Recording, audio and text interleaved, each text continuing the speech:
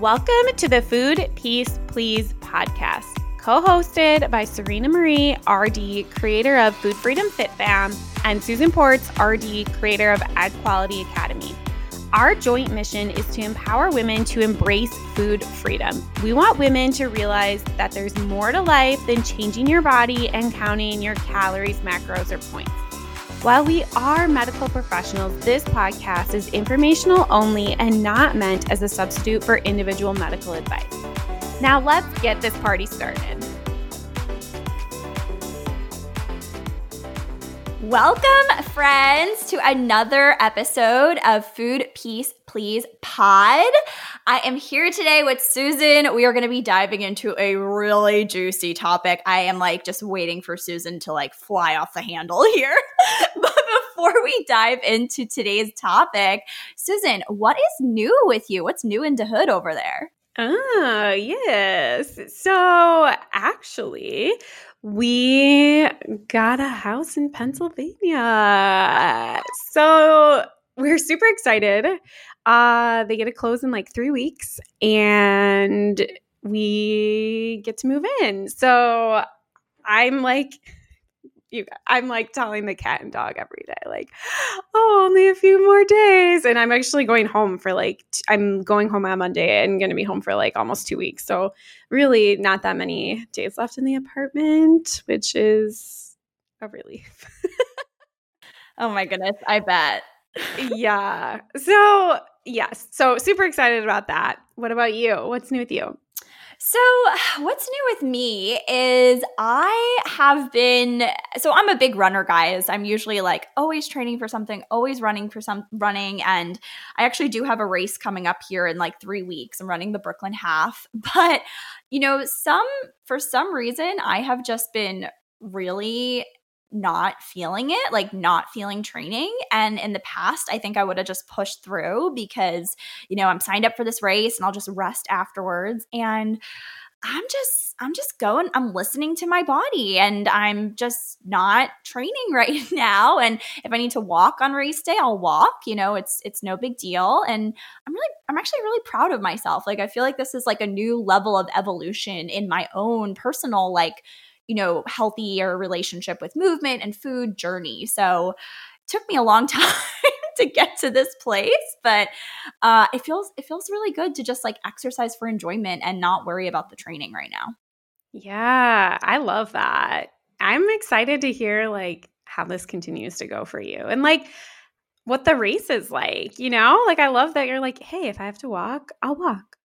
Yeah, it's races don't always have to be for competition. And I think that's something that's hard for it to click for me because when I started racing, it was in high school and it was competitive. And I think I'm just kind of programmed to be competitive for that reason. But I talk about this with my clients all the time. There's so many reasons to run. And especially this race specifically, it's in Brooklyn, which is kind of my home base. And so I'm going to see friends there. I'm going to visit neighborhoods I haven't run through in a while. I'm going to eat delicious food afterwards. There's lots of other components to this race besides the racing, the competition that I'm going to enjoy that day. And it's okay that I'm choosing for that race to be about those things rather than pushing my body to the hardest I can perform that day. Yeah. I feel like you're making it about fun. Exactly. Which you all know I vibe with that. So I'm excited to hear you say that. Woohoo. Yes, girl. Yes. So today's topic that we're going to dive into is talking about wellness culture and talking about how when we're on Instagram or we're on Facebook or we're at the dinner table with our friends and family, people are oh, I'm not on a diet. I'm just trying to be healthy. I'm just trying to eat healthy. I'm just, oh, this is something I'm doing for the sake of wellness and well-being. And Susan, why? That's a slippery slope, right? Why is wellness culture potentially toxic? Is toxic too strong of a word? What do you think? No, I think toxic is the perfect word to describe it. I think as we're diving into this, the one thing that I want to say to preface this conversation is that if any of the things that we're describe how you live or describe words that you've said, like, please just know that, like, we're not judging you and we're not shaming you for that. Like, we've been there. I've been there. I've totally had those exact same thoughts. The purpose of today's conversation is to, like, bring awareness. So that way you understand that these things can be toxic, because there's a way to go about wellness in a way that feels good and is truly taking care of your body. And then there's a way to go about wellness that is toxic and not healthy.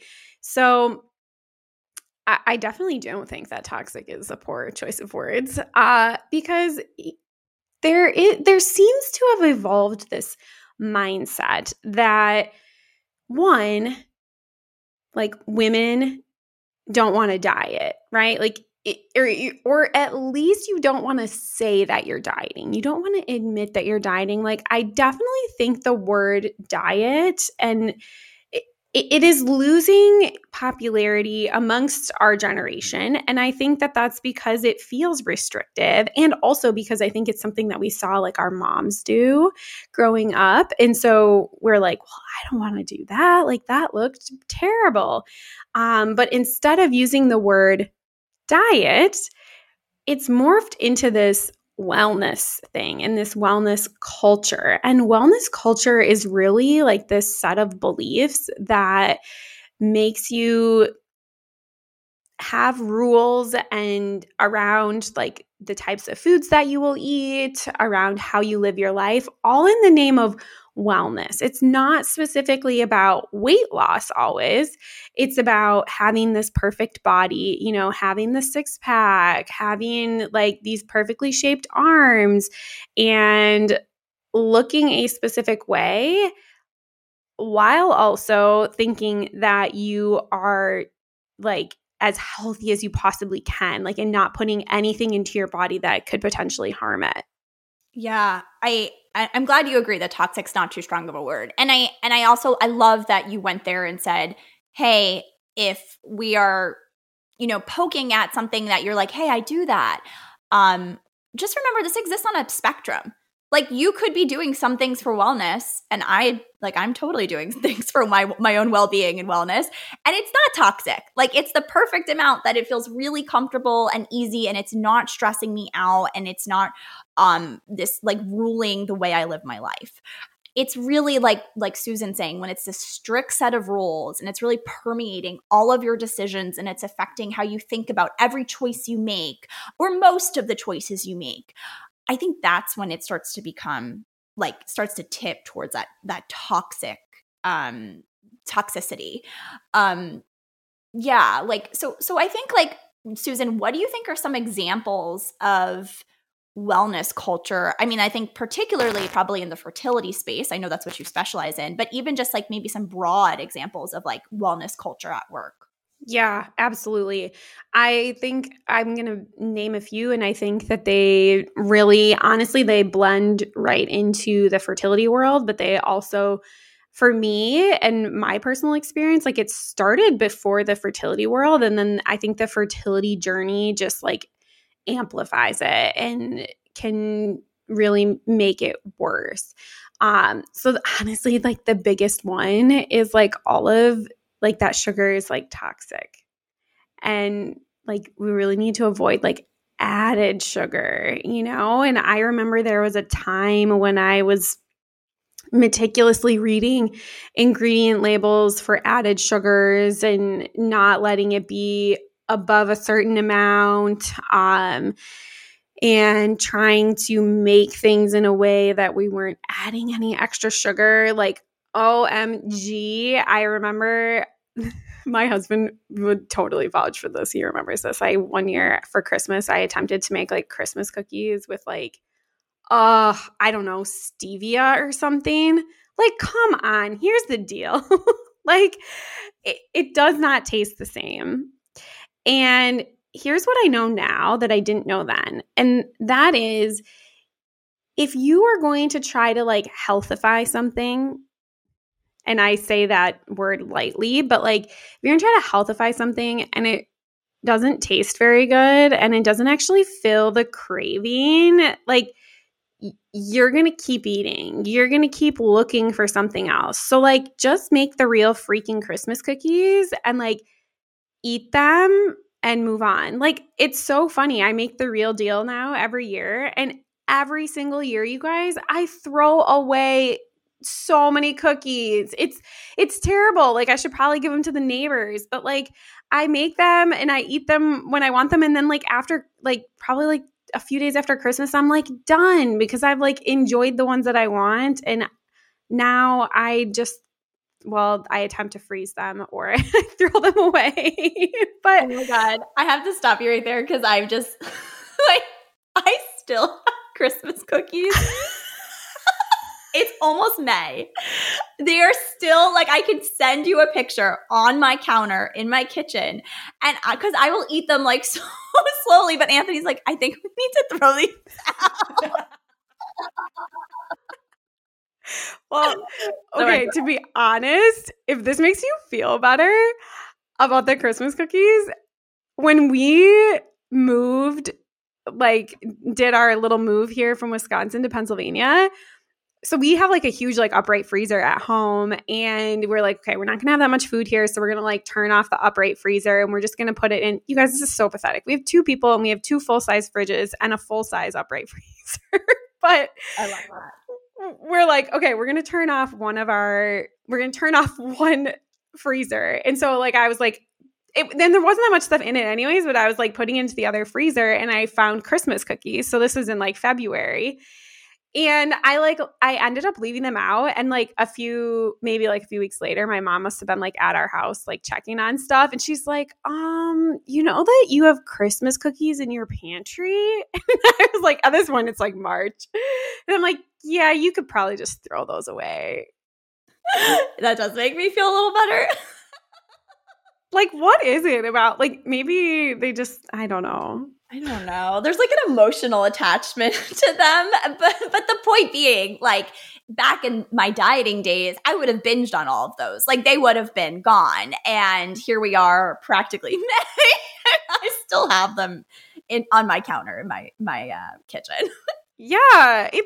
And so that's why I say, like, just make the real deal and just enjoy them, because you're going to satisfy that craving. You'll be able to move on. You're not going to feel so obsessed with it. I feel like that's what I tend to see. And I saw this in myself as well. But like, you're so obsessed with it when you can't, I'm using air quotes, when you can't have it, or when you're trying to like healthify it. I mean, it just eat it and you're going to be able to move on and it's going to be fine. Yeah. And I think that's where people in this wellness spiral get stuck, is they're like, yeah, but real sugar causes inflammation. Real sugar is addictive. Susan, real sugar is so bad for you. And there's I feel like there's like 7,000 like little like paths I could take right now to like defend like sugar is not evil. Besides just like the preoccupation and fixation on sugar when you're excluding it from the diet, right? Like Susan's describing, like you're just preoccupied, like I want cookies because I can't have them. Let's talk about how unhealthy it is to be constantly worrying about, did you put sugar in this? Susan, are these cookies made with sugar? You're at like a bakery. Do you have sugar-free ice cream? Like constantly worrying about it, constantly avoiding it, constantly thinking about, oh my God, like cookies sound so good right now. I have to go to the store and buy erythritol so I can make sugar-free cookies. Like this constant worrying and obsessing over sugar or whatever it is you're avoiding, whatever it is, anything, okay?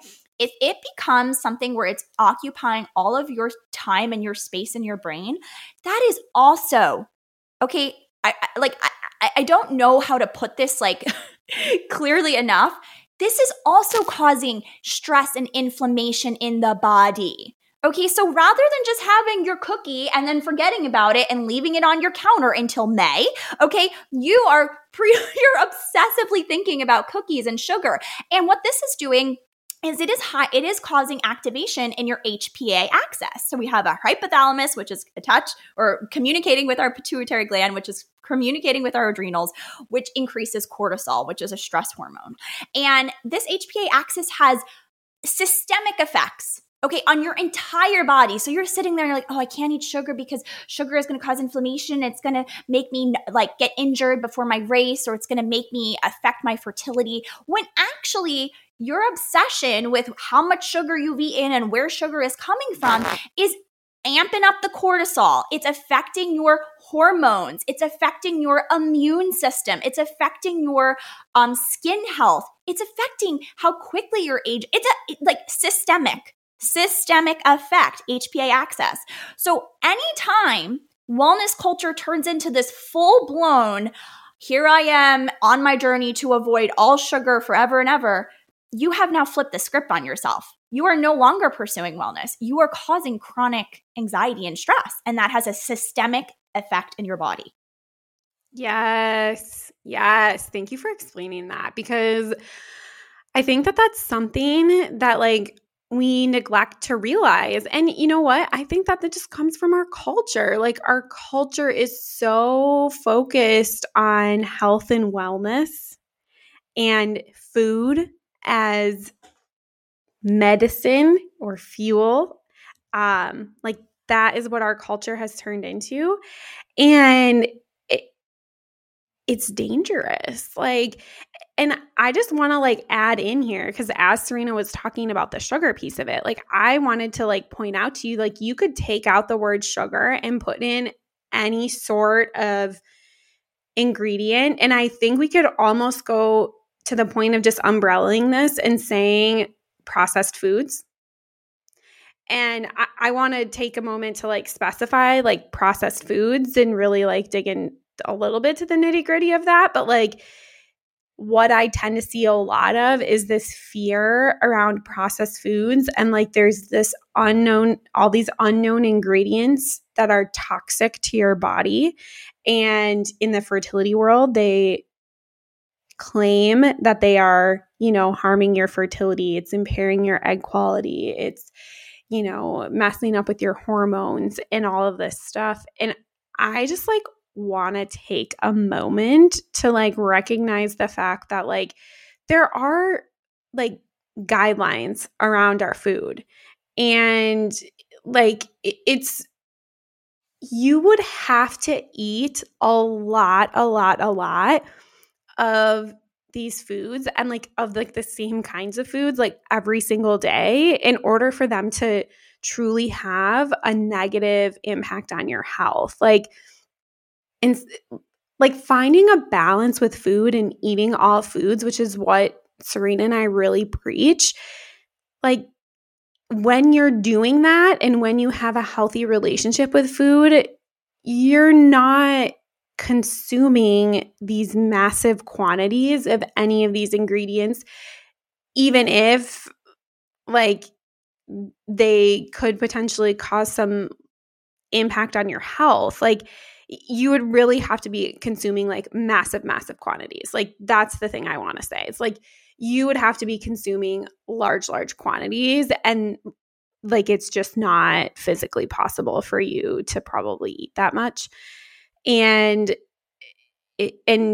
so what we're saying is that when you're spending this much time like worrying about it and trying to avoid it, whether that's like not allowing yourself to eat out or to eat at parties because you don't know what's in there, or making yourself like cook everything from scratch so that way you can know exactly what's in your food, like, and that's creating excess stress for you, like that is not helping. Like it's not helping anything. It's not helping your fertility. It's not helping your overall health. Now, one of the things that I want to talk about just briefly here is like, what is a processed food? Because I also think that that's something that is severely neglected, because I just have to tell you guys this, but like all of the food that you eat is probably processed. And like, I'm just going to start to throw it out there, but like meat, if you buy it from a butcher, even if you buy it from a local butcher, it's processed. They had to process it in order to cut it into whatever cut or to make like ground beef.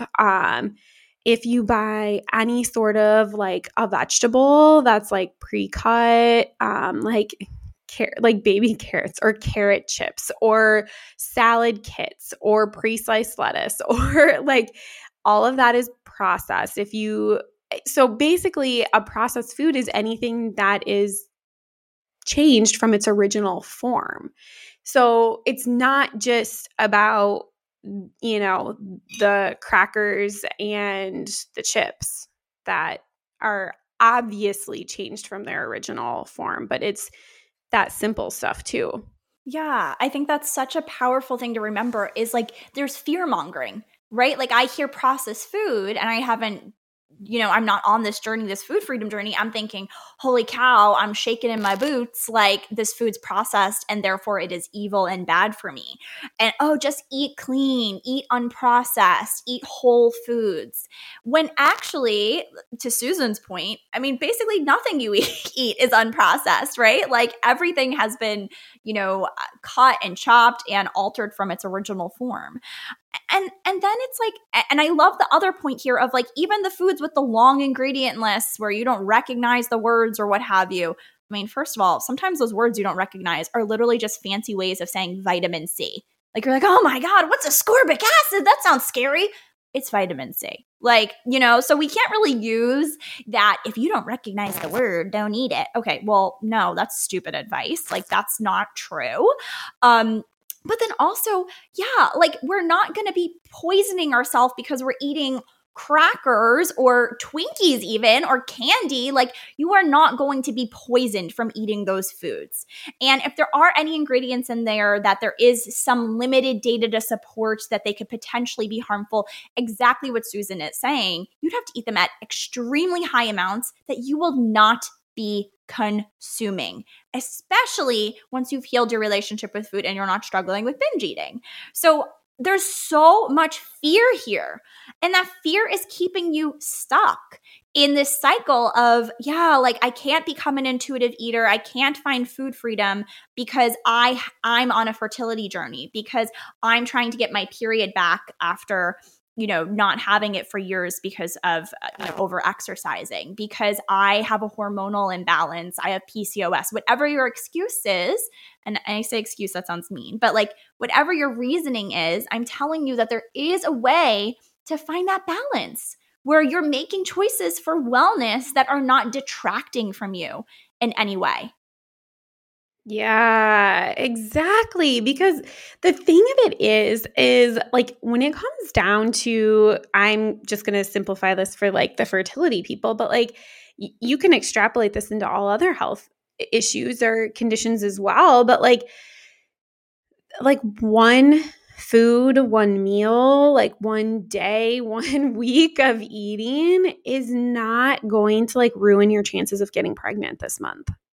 Like, and I know that your brain is going to go there, right? Like when you get the negative pregnancy test or you get your period and you're going to be like searching, like your brain like wants to search for what happened and like what you did wrong. Like that's a natural thing that your brain does. But like when it starts to zero in on like, oh, but I had like a couple of glasses of wine or, I ate this and like I probably just didn't do a good enough job. Like, no, that's not what happened. That's not what happened. Like, it's not like the food that you eat goes directly to like your ovaries or your uterus and is just like, no implantation. No. Like, no, like that's not what happens. But like it makes me so angry because I feel like that is what fertility culture, like fertility diet culture, I'm just going to coin that word.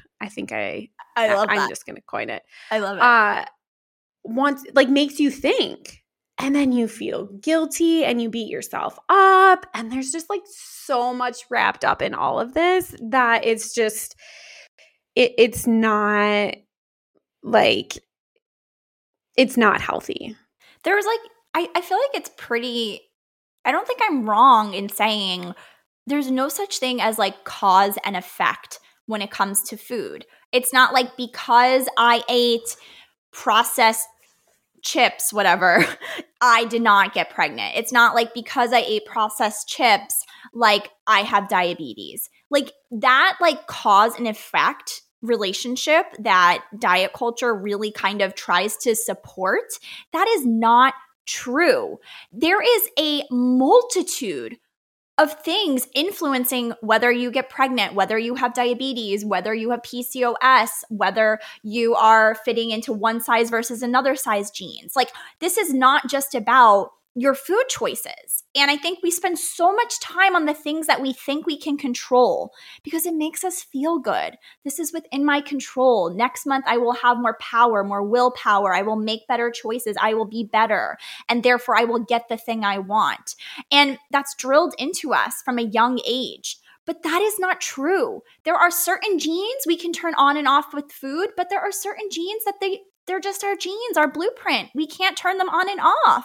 There are certain things in the air we breathe, or the lifestyle choices, or the socioeconomic impacts of the world we're living in, or the global impacts of the world we're living in. Like, there are things outside of our control that are going to have an effect on us. And all the yoga and vegan food and green juices and vitamins in the world are not going to stop whatever it is that is going to happen to you from happening. There is no cause and effect. It's all about looking at like the overall picture of like, how are you feeling in your body? How are your decisions affecting your day to day? And if you feel nervous to eat or you feel stressed out about food, then that's just a clue that we can do something to kind of ameliorate that part of your life, because that is not contributing to wellness. Okay. And there is no way, having potato chips is going to cause a negative pregnancy test, or a bad PR, or a bad race in your a bad time in your next race. Like, there is no such thing as cause and effect here. Yes. Okay, like you hit on some really, really good points there. Like, I kept thinking over and over when you were saying that, the limit does not exist. Do you know what that's from? I don't know. Mean Girls. Oh, yes. But that's what I kept thinking, like, the limit does not exist. Like, there is no cause and effect relationship between like food and disease. And you can show me the research studies, but I'm going to point out to you that here's the thing. When those studies are saying like diets higher in blah, blah, blah, blah, blah are linked to, an increased occurrence of diabetes or heart disease, like there's a lot of confounding variables there that are. What does that mean? What's a confounding variable? Good question. So there's a lot of things that are not accounted for. So a confounding variable in like a study that is talking about like nutrition would be things like other lifestyle factors, like, smoking, or movement, or socioeconomic status, your access to healthcare. Because the reality of it is like if they're not the reality of nutrition studies just in general is like you cannot control for all of those variables in order to like isolate and be like, it was just the food that caused this. Because a lot of times what happens is, so say, for example, you have someone that eats a lot of like fast food and like foods that are easier that would be quote unquote deemed like processed and like maybe would be linked in these types of studies, would be linked to like diabetes or heart disease, just for an example. The thing that's really not looked at is like there's a reason why this person is living that lifestyle. And it could be because of money, so socioeconomic status. It could be because of like work-life balance. Like, for a second here, I'm just going to go off on a second, but like our culture here in the US of like, you have to work at least 40 hours a week. Like our culture is so focused on like work hard and work a lot. And in order to achieve, like our culture is not actually focused on like that work-life balance of like allowing yourself to take breaks during the day, or like, you guys, in other countries, like I don't know if you realize this, but in other countries, like they have like 2-hour lunch breaks and people like go home to take a nap, or they go out. Like in France, like they've done studies on the French, and like they have like 2 hours where they like go out and have a really nice long lunch break and then like enjoy the social conversation. Like they have wine. They've done studies that have shown that like the French eat more dairy per capita than the US, yet they are healthier and have lower rates of heart disease than the US. And in the US, we're sitting here fear-mongering and telling people not to eat dairy because it causes heart disease. No. That's not the problem. The problem is our inability to actually allow people to rest and to enjoy life, like, because we are so focused on working so incredibly hard. And I'm not shaming you for that, but I'm labeling it for what it is. I love that. Like, I could not be nodding my head more. Like, yeah, the study is just so fixated on, holy cow, that person ate fast food. Well, did they get any time to like relax that day, or they have been stressed out since 5 o'clock in the morning when they had to clock in for their job and they had their boss screaming at them and their butt's been in a chair all day because they haven't been able to go for a walk and get a glass of water, fill up their water bottle because they've been working their butt off all day. And, it's just like, you don't know the whole picture. Like, we put somebody in this like little capsule of the study and we say, oh, here, we're going to make this swap. Well, maybe that's the first time somebody's ever like taken that responsibility, away from them and just given them meals and that had vegetables in them.